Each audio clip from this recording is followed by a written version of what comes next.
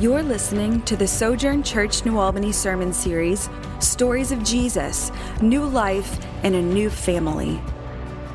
In this series, we see that those who respond to the stories of Jesus are welcomed into the family of God, receiving new identity, new power, and new purpose. Now hear the word of the Lord. At that time, Herod the Tetrarch heard the reports about Jesus, and he said to his attendants, "This is John the Baptist. He has risen from the dead. That is why miraculous powers are at work in him." Now Herod had arrested John and bound him and put him in prison because of Herodias, his brother Philip's wife, for John had been saying to him, "It is not lawful for you to have her." Herod wanted to kill John, but he was afraid of the people because they considered John a prophet. On Herod's birthday, the daughter of Herodias danced for the guests and pleased Herod so much that he promised with an oath to give her whatever she asked. Prompted by her mother, she said, "Give me here on a platter the head of John the Baptist." The king was distressed, but because of his oaths and his dinner guests, he ordered that her request be granted and had John beheaded in the prison. His head was brought in on a platter and given to the girl, who carried it to her mother. John's disciples came and took his body and buried it. Then they went and told Jesus. This is the word of the Lord. Thanks be to God. Thank you. You may be seated. Good morning, Sojourn. Peace be with you. My name's Travis, and I'm one of the pastors.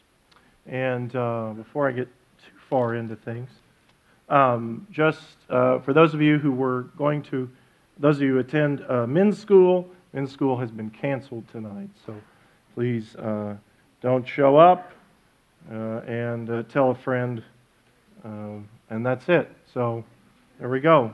That was I have a lot of rules in life, and one of them is I don't do announcements. And so, but I'm trying to grow personally. Yeah, I mentioned that, and so I did an announcement. So, because, thank you. It means a lot. I'm trying to be flexible. I'm trying to be flexible because rules sometimes make my life harder. Like I have a rule, if you care, I'm really tired at the moment, and I have a rule not to fall asleep while I'm preaching. So, I don't know, so it's hard. See, I'm trying to maintain the rule. If you fall asleep, that doesn't matter to me. I make rules about the rest of you, but I'm not going to tell you what they are. So, but I make a lot of rules. So one of the rules is related to. So I have rules about how I'm to behave outside. So I think I've said before, I try to avoid wearing a coat until we get into single digits.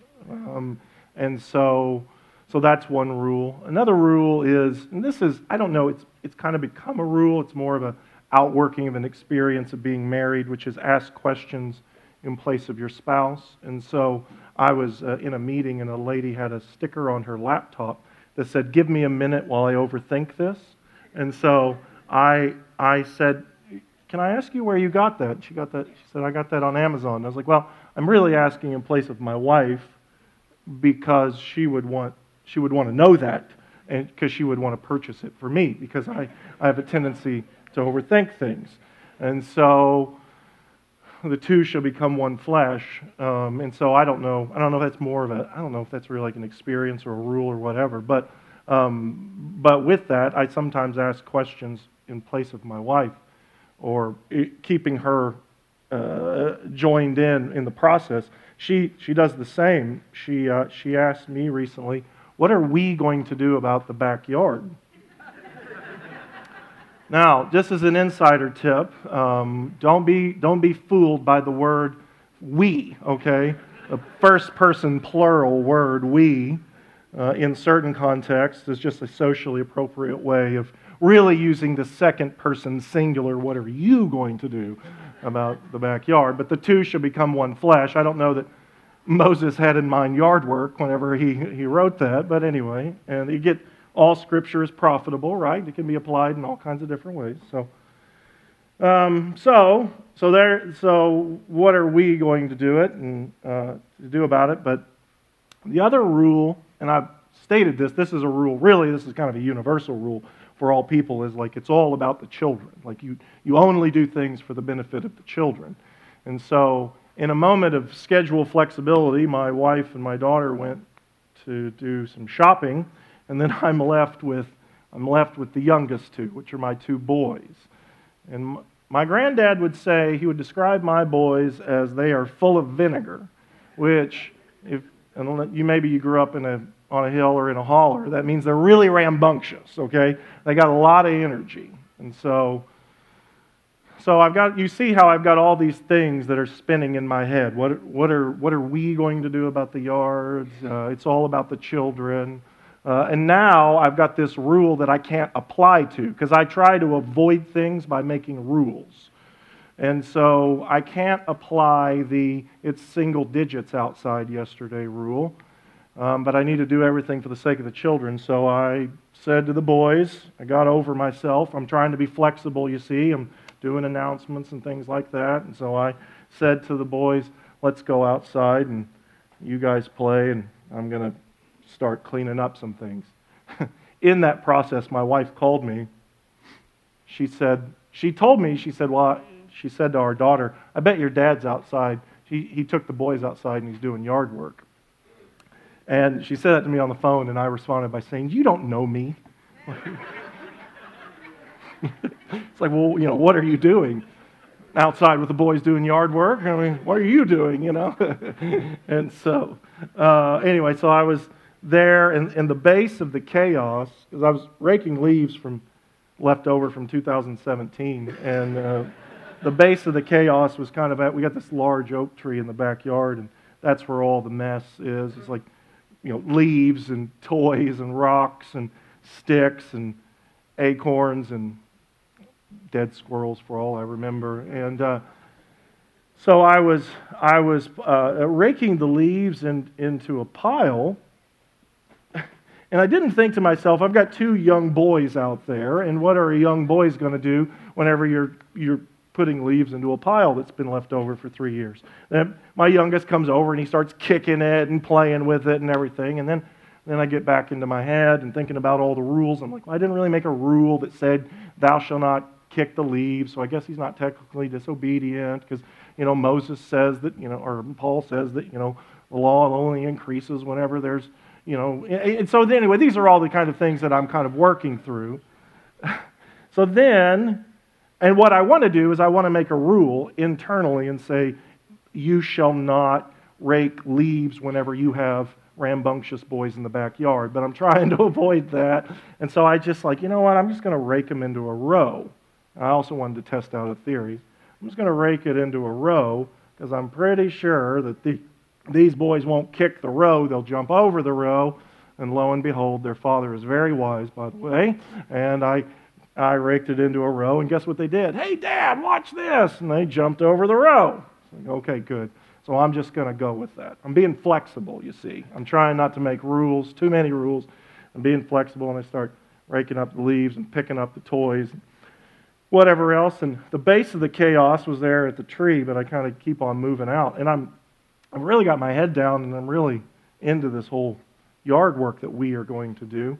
And so eventually I kind of noticed that I'm like, what? There's not much going on this side of the yard. And I kind of look up, and I'm on the other side of the yard by this point in time, and all the chaos was over, on that side of the yard by the tree. And I was like, okay, it didn't take as long as I thought it was going to. Here I made all these rules and was avoiding something that, just took a few minutes in all actuality. And then I got thinking about it, and it's like, life in some ways is similar to that experience, just maybe on a deeper and grander scale. There's something about the Christian life that you have times where you kind of have your head down because there's all kinds of things that you're balancing and you're dealing with all at once. You've got all kinds of plates spinning. You got all kinds of mess, and you got all kinds of challenges that you're trying to sort through in that moment. And what happens is whenever we come up to challenges, it has a tendency, just like you're cleaning up the yard, it has a tendency to cause you just to look downward and you only see what's kind of in front of you. And there's wisdom in that. There's times in life where your life turns so upside down or life goes so sideways that you just have to shrink your timeline down to just whatever is in front of you and dealing with the mess right here and right now. But the Christian life, it's marked by faith. The Christian life begins through the statement, the declaration based on faith that Jesus is Lord. But that's at the beginning, but it's also at the end. It's a life of faith. The life of faith begins that way, but it continues on every day over the course of your life. And the message from the Scriptures is that the life of faith, the life of a Christian, is full of faith. It's full of faith from beginning and to the end. It's what Christians would label a life that is full of faith in the long run. Full of faith over the long term is one that is marked by faithfulness. By continuing to do what it is that you got to do, continuing to live a life of faith, whether you're dealing with a lot of mess or you're dealing with a little mess, over a long period of time. And in fact, it's living that life of faith over a long period of time that enables you to overcome opposition. Like, that's the main point of the message, is faithfulness overcomes opposition. You have that throughout all the Scriptures, that the life of faithfulness, a life that is marked by faith from beginning to end, overcomes all sorts of challenges, and we see it in Matthew's Gospel, specifically in the passage that's before us. We have the recalling and the death of a faithful man in John the Baptist from the hands of the evil Herod. And it says to us, faithfulness overcomes opposition. There are three ways that faithfulness overcomes opposition. First, faithfulness overcomes opposition by shaping our memories. By shaping our memories. Second, faithfulness overcomes opposition by protecting us from the present moment. By protecting us from this present moment. And then third, by being more powerful than death. First, by shaping our memories. So, Pastor Stephen last week talked about the ministry of Jesus, and specifically when he goes to his hometown and the opposition that he faced. And just so that you know, as you go through and you're studying the Gospel of Matthew, in this section, so Matthew at the end of 13 all the way into Matthew 16, you're going to have two basic things that Matthew highlights. He will either highlight the miracles of our Lord Jesus, or he will highlight the opposition that our Lord Jesus experienced from other people. So that's what you'll see. You'll see he's going to go back and forth. And the reason for that is when a person calls Jesus as Lord, they are placed into the family of God. And when a person says yes to Jesus, they are part of the family of God. And when a person says no to Jesus, they are outside the family of God. And at times, those two peoples come at odds. And so what he's going to do is he's going to show Jesus experienced this. He experienced opposition. He experienced persecution. He experienced challenge. And then he is showing from the life of John the Baptist that John the Baptist, a man of faith, also experienced the same. Look here with me in verses 1 through 5. At that time, Herod the Tetrarch heard the reports about Jesus. And he said to his attendants, "This is John the Baptist. He is risen from the dead. This is why miraculous powers are at work in him." Now Herod was arrested. Herod had arrested John and bound him and put him in prison because of Herodias, the brother of Philip's wife. His brother Philip's wife. For John had been saying to him, "It is not lawful for you to have her." Herod wanted to kill John, but he was afraid of the people because they considered John a prophet. So what happens is This man Herod hears about the ministry of Jesus. Now, this Herod is the son of Herod the Great from Matthew 2. So you may remember in Matthew 2, Herod is known as Herod the Great. He ordered for the killing of children from 3 years and under in an effort to kill the Lord Jesus. He was unsuccessful.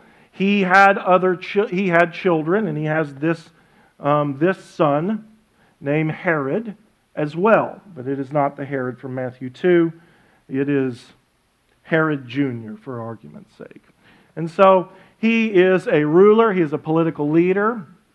And what happens is this Herod hears about the ministry of Jesus, about him teaching, about him doing miracles, about him doing all these things. And then he says, this must be John the Baptist, and he's been raised from the dead. Now, why would he say that? Well, what happened is Herod heard about Jesus, and it triggered a memory. And then what happens is Matthew, as he writes about this, he writes about the death of John the Baptist, which had already taken place. And so then he writes about how John the Baptist's ministry had impacted this Herod. This Herod had engaged in an adulterous relationship, and John the Baptist had confronted him, and then he was eventually put to death. But what happened is he heard about Jesus, and it triggered a memory, and he remembered the life of John the Baptist. I've spoken at length, at times publicly, about my grandmothers and their impact on my Christian life. I've talked somewhat publicly, but at much less length, of an aunt that I had who also made a very large impact on my Christian life. It was the older sister of my father. Now, you have to know something about my Aunt Catherine. She never went on a missions trip. She's not one of those high-impact kind of Christians. She never went on a missions trip. But I remember her when my father, who was a non-Christian, atheist most of his life, whenever he was diagnosed with cancer, I remember her with tears pleading to her brother, my father, saying, "You must trust in the Lord."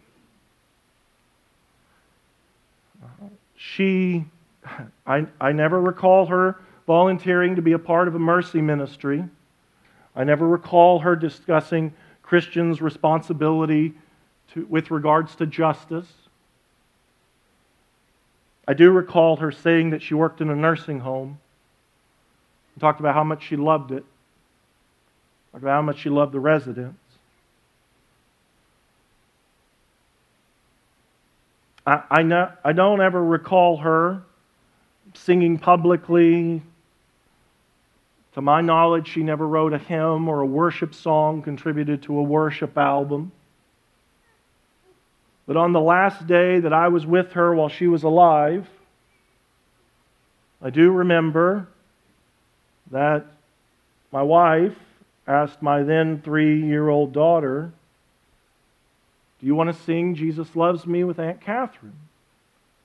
And Catherine, the Alzheimer's had taken over her memory to the point that she didn't know who I was. She didn't know who my father was. She didn't know who her parents were. She didn't really remember anything of her life.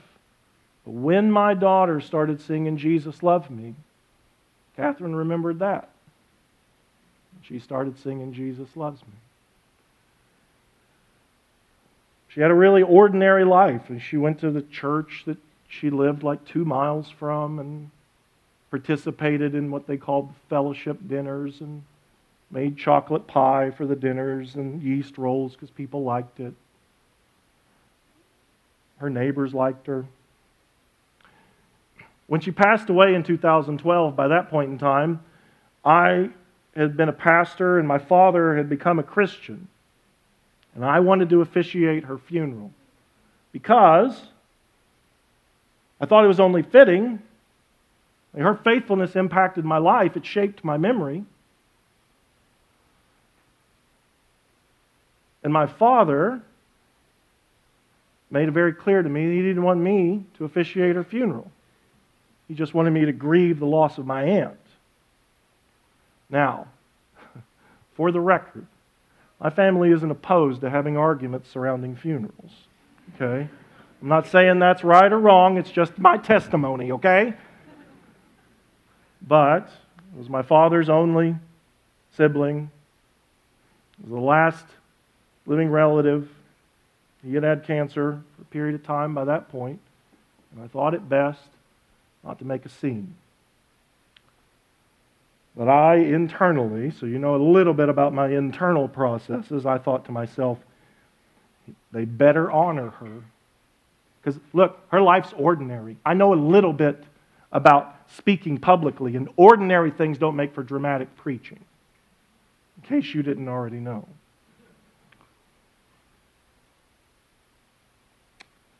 And so, when the gentleman got up there, they asked a man who had known the family since they were all in high school, and he started things out by saying, well, Catherine was faithful. And I thought, okay, I can get over myself now. Thanks be to God. And then he did what I thought would happen, as he kind of struggled, because what do you say about somebody's life that was so ordinary, and yet it was so marked by faith? And I thought, you know what? Her faithfulness shaped his memory of her, and her faithfulness shaped my memory of her. Let me ask you, whose memory are you shaping? Whose memory are you shaping? Whenever they recall you, they will say, that is a faithful woman. That is a faithful man. That is a faithful girl. That is a faithful boy. Whose memory are you shaping? Second, faithfulness overcomes opposition by protecting us from this present moment. Look here with me in verses 3 through 5. Now Herod had arrested John and bound him and put him in prison because of Herodias, his brother Philip's wife. For John had been saying to him, it is not lawful for you to have her. Herod wanted to kill John, but he was afraid of the people because they considered John a prophet. So Herod, at some point in time, Herod decided to travel north to go to Rome. And he stopped off at his brother's house, and he developed a love affair with his sister-in-law, Herodias, Philip's wife. And they agreed. Now, Herodias wanted to make a political impact. She was very interested in politics. Herod's already a politician, and his life was surrounded by politics. And he said, when I come back from Rome, we'll get married. And then that's what happened. They left their spouses and they married each other. Now, Herod's first wife was a political arrangement. The emperor of Rome said, you need to marry this woman because her father's a neighboring king and we want to have peace in the land. And that's what he did. But you could imagine whenever she came home to daddy after her first husband just left her for another woman, what would have taken place? Dad wasn't happy about that. And it broke out into war. And Herod lost the war. And it wasn't popular. And then, for that matter, it wasn't popular what he did with Herodias. And then, for that matter, you've got this man, this faithful preacher, but he's very popular, and he comes out and he says this, it isn't lawful for you to have her. John was basing that on the Old Testament. John was faithful to the Scriptures, and he's basing it on a number of passages, but Leviticus 20, verse 21, would indicate that Herod can't do what he just did, and John speaks up about it. Now know this, John does not have the First Amendment. He doesn't have the freedom of speech protecting his rights. There is no such thing. But with that being said, he did live in a land where there was a long history of prophets confronting kings whenever they were in sin, with prophets interacting with kings. And the kings would come to the prophets and want to know what the Word says. And sometimes the prophets went to the kings and said, this is what the Word says, and this is that. type of instance. And he went to Herod and he said, "You're in sin." And Herod was so angry that he threw John in prison and he wanted to kill him. But did you see? He doesn't, for political reasons again. He feared the people because it was all about politics. He was so caught up in the moment. And he was so caught up in his rage, but that subsided. Rage, anger, and fear are often the basis of the way a lot of people make their decisions, their political decisions. It's an ancient problem, but it's a contemporary problem as well. Have you noticed that rage is all the rage right now politically? And it really doesn't matter which side of the aisle you're talking about. Rage is all the rage. Have you noticed how many likes people get whenever they put some political post on the Facebook? Right? Rage is all the rage. They even have a term for it. They call it rage bait. You notice how many retweets somebody gets on the Twitter whenever somebody makes some sort of rage-filled, politically charged political statement? Rage is all the rage at the moment.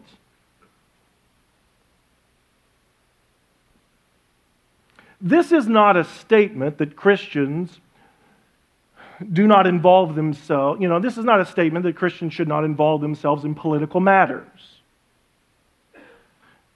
But there is a problem. And there is a problem, as Herod did, as well as what people do today, is everything's interpreted like it's a political statement. You can't eat a chicken sandwich without it being interpreted as a political statement. Where you put your kids in school is a political statement. It's like unbelievable to me. It's like, is there some sort, is there like a group of people who are like, it's give me Mount Tabor or give me death or something like that? Like, why is everything political? It doesn't mean that you don't. And it doesn't mean that there are not times where Christians, faithfully speak truth to the powers. That's what John the Baptist did. This man was in power. And he said, hey, you can't get away with that. There's times where Christians are going to speak. And there's times where the moment demands that we are faithful in that moment. But faithfulness doesn't just get caught up in the moment.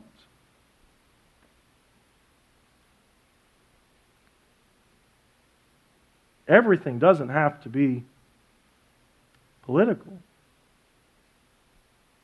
And we have to be careful. Like, let us make it our prayer, Lord, lead us not into temptation. Is there something about anger? There's something about anger. So Proverbs talks a lot about anger, but Proverbs 22, verses 24 and 25, it says this. It says, you want to be careful about being friends with a man who's angry. How come? It says, because you'll learn his ways and become entangled by them. Now, what does that mean? With regards to my own anger, there's something about anger that causes you to think the right here and the right now is the only time you have. And so what happens is when you give yourself to that anger, guess what happens? The world responds to it. People respond to it. You can get a lot of things done when you're angry. That's good and bad. But what can happen is whenever you engage the world, when you're so full of anger and you get feedback from the world to say, oh, this is how things work, this is the way I'm supposed to do things, then you can start to think to yourself, this is how you get things done. And Proverbs says, you get entangled by things like that, and it'll do a lot more damage than you have any idea about. Let's make it our prayer, Lord, lead us not into temptation. There's so much temptation to speak in the moment like you're on the right side and you're doing the right thing. Lord, lead us not into temptation. The anger of the moment can derail our faith, and we need the Lord's grace to keep us from it. And then third, faithfulness overcomes opposition by being more powerful than death. So as the passage continues, we hear about a birthday party that Herod throws. Look here with me in verses 6 through 11. On Herod's birthday, the daughter of Herodias danced for the guests, and pleased Herod so much that he promised with an oath to give her whatever she asked. Prompted by her mother, she said, "Give me the head "Give me here on a platter the head of John the Baptist." The king was distressed, but because of his oaths and his dinner guests, he ordered that her request be granted. And he had John beheaded in prison. His head was brought on a platter and given to the girl, who carried it to her mother. Herodias held a pretty mean grudge against John the Baptist for making such a scene. She had her daughter make a request to have John's head as the centerpiece of the dinner party. And so this girl, Herod's stepdaughter, somewhere between the ages of 12 to 14, most likely, though there was some evidence that she's half that age, does a dance and then makes a request. Herod makes an oath before she makes the request, and then a righteous man is killed. Herod is an example of what happens when people won't follow the teachings of Jesus. You remember the teachings of Jesus from the Sermon on the Mount. He makes mention of lust. And get yourself involved in lust. It's you committing adultery in your heart. Gets himself involved in lust. Gets himself involved in anger. Imprisons a man. Gets himself involved with taking an oath, not just being truthful in his speech, and being so concerned about his appearance and maintaining that oath that he kills a man. And in the Scriptures, there's this downward movement. Again, like I was saying earlier about anger, you become entangled. And sin has this way of entangling and pulling downward. And then this is what happens. A righteous man dies. And then what happens is his disciples hear about it, and they want to give him the proper funeral. Look here with me in verse 12. John's disciples came and took his body and buried it, and then they went and told Jesus.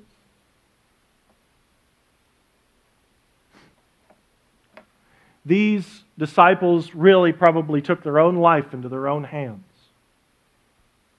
But as the last act of love, they wanted to give this man a funeral that would honor him. And then they leave and they go tell Jesus about it, because at this point Jesus is all they got. But isn't that fitting? Isn't it fitting that even in John the Baptist's death, his disciples go to Jesus? You think about it. It's John the Baptist in the beginning of the Gospels. John chapter 1, verse 29. It's John who says, "Behold the Lamb of God who takes away the sin of the world." In Matthew chapter 3, it's John who says, "Look, there's one coming after me, and you need to repent and be prepared for him. You need to get ready for him. He's the Lamb. He's God's Messiah. He's God's Son. You need to get ready for him." In Luke chapter 3, it's John who says, "I baptize you with water, but there's one coming after me who will baptize you with the Spirit." And throughout this man's public preaching ministry, he was known for being bold and for pointing people to Jesus. But know this about John's faith. John's faith wasn't merely bold. He had his doubts. It's something that we need to learn about what it means to be faithful. What it means to be faithful doesn't mean that you don't have doubts. In Matthew chapter 11, John is placed in prison, and you remember, he had doubts on whether Jesus was the Son of God.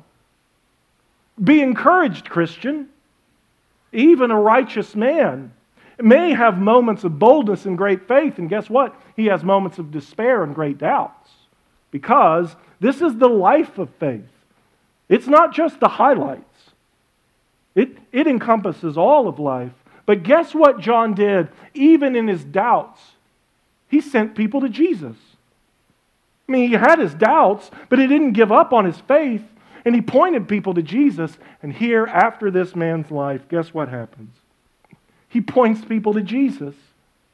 Christian, your faith points people to Jesus.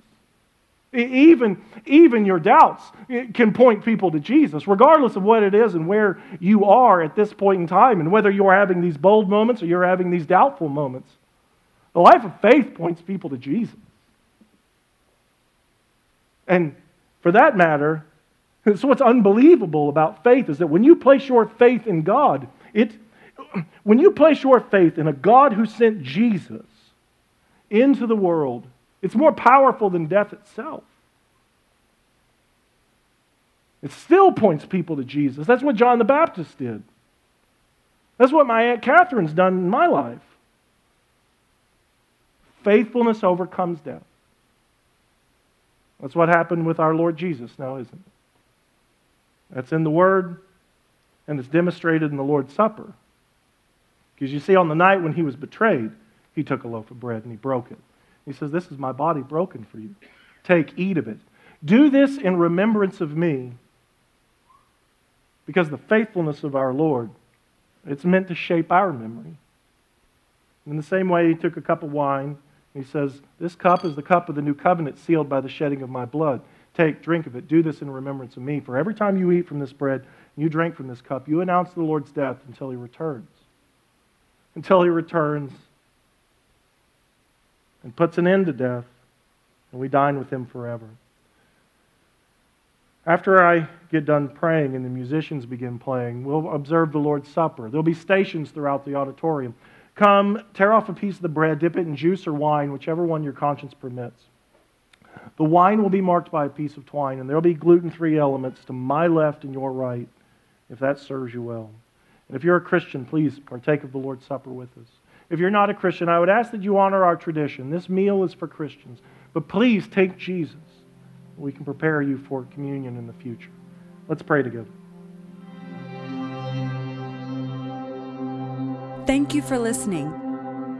Keep in touch with Sojourn New Albany on Facebook, or download the free Sojourn Collective app for iPhone or Android, where you can see our full library of sermon series audio and video, discussion questions, event calendar, ministries, and much more.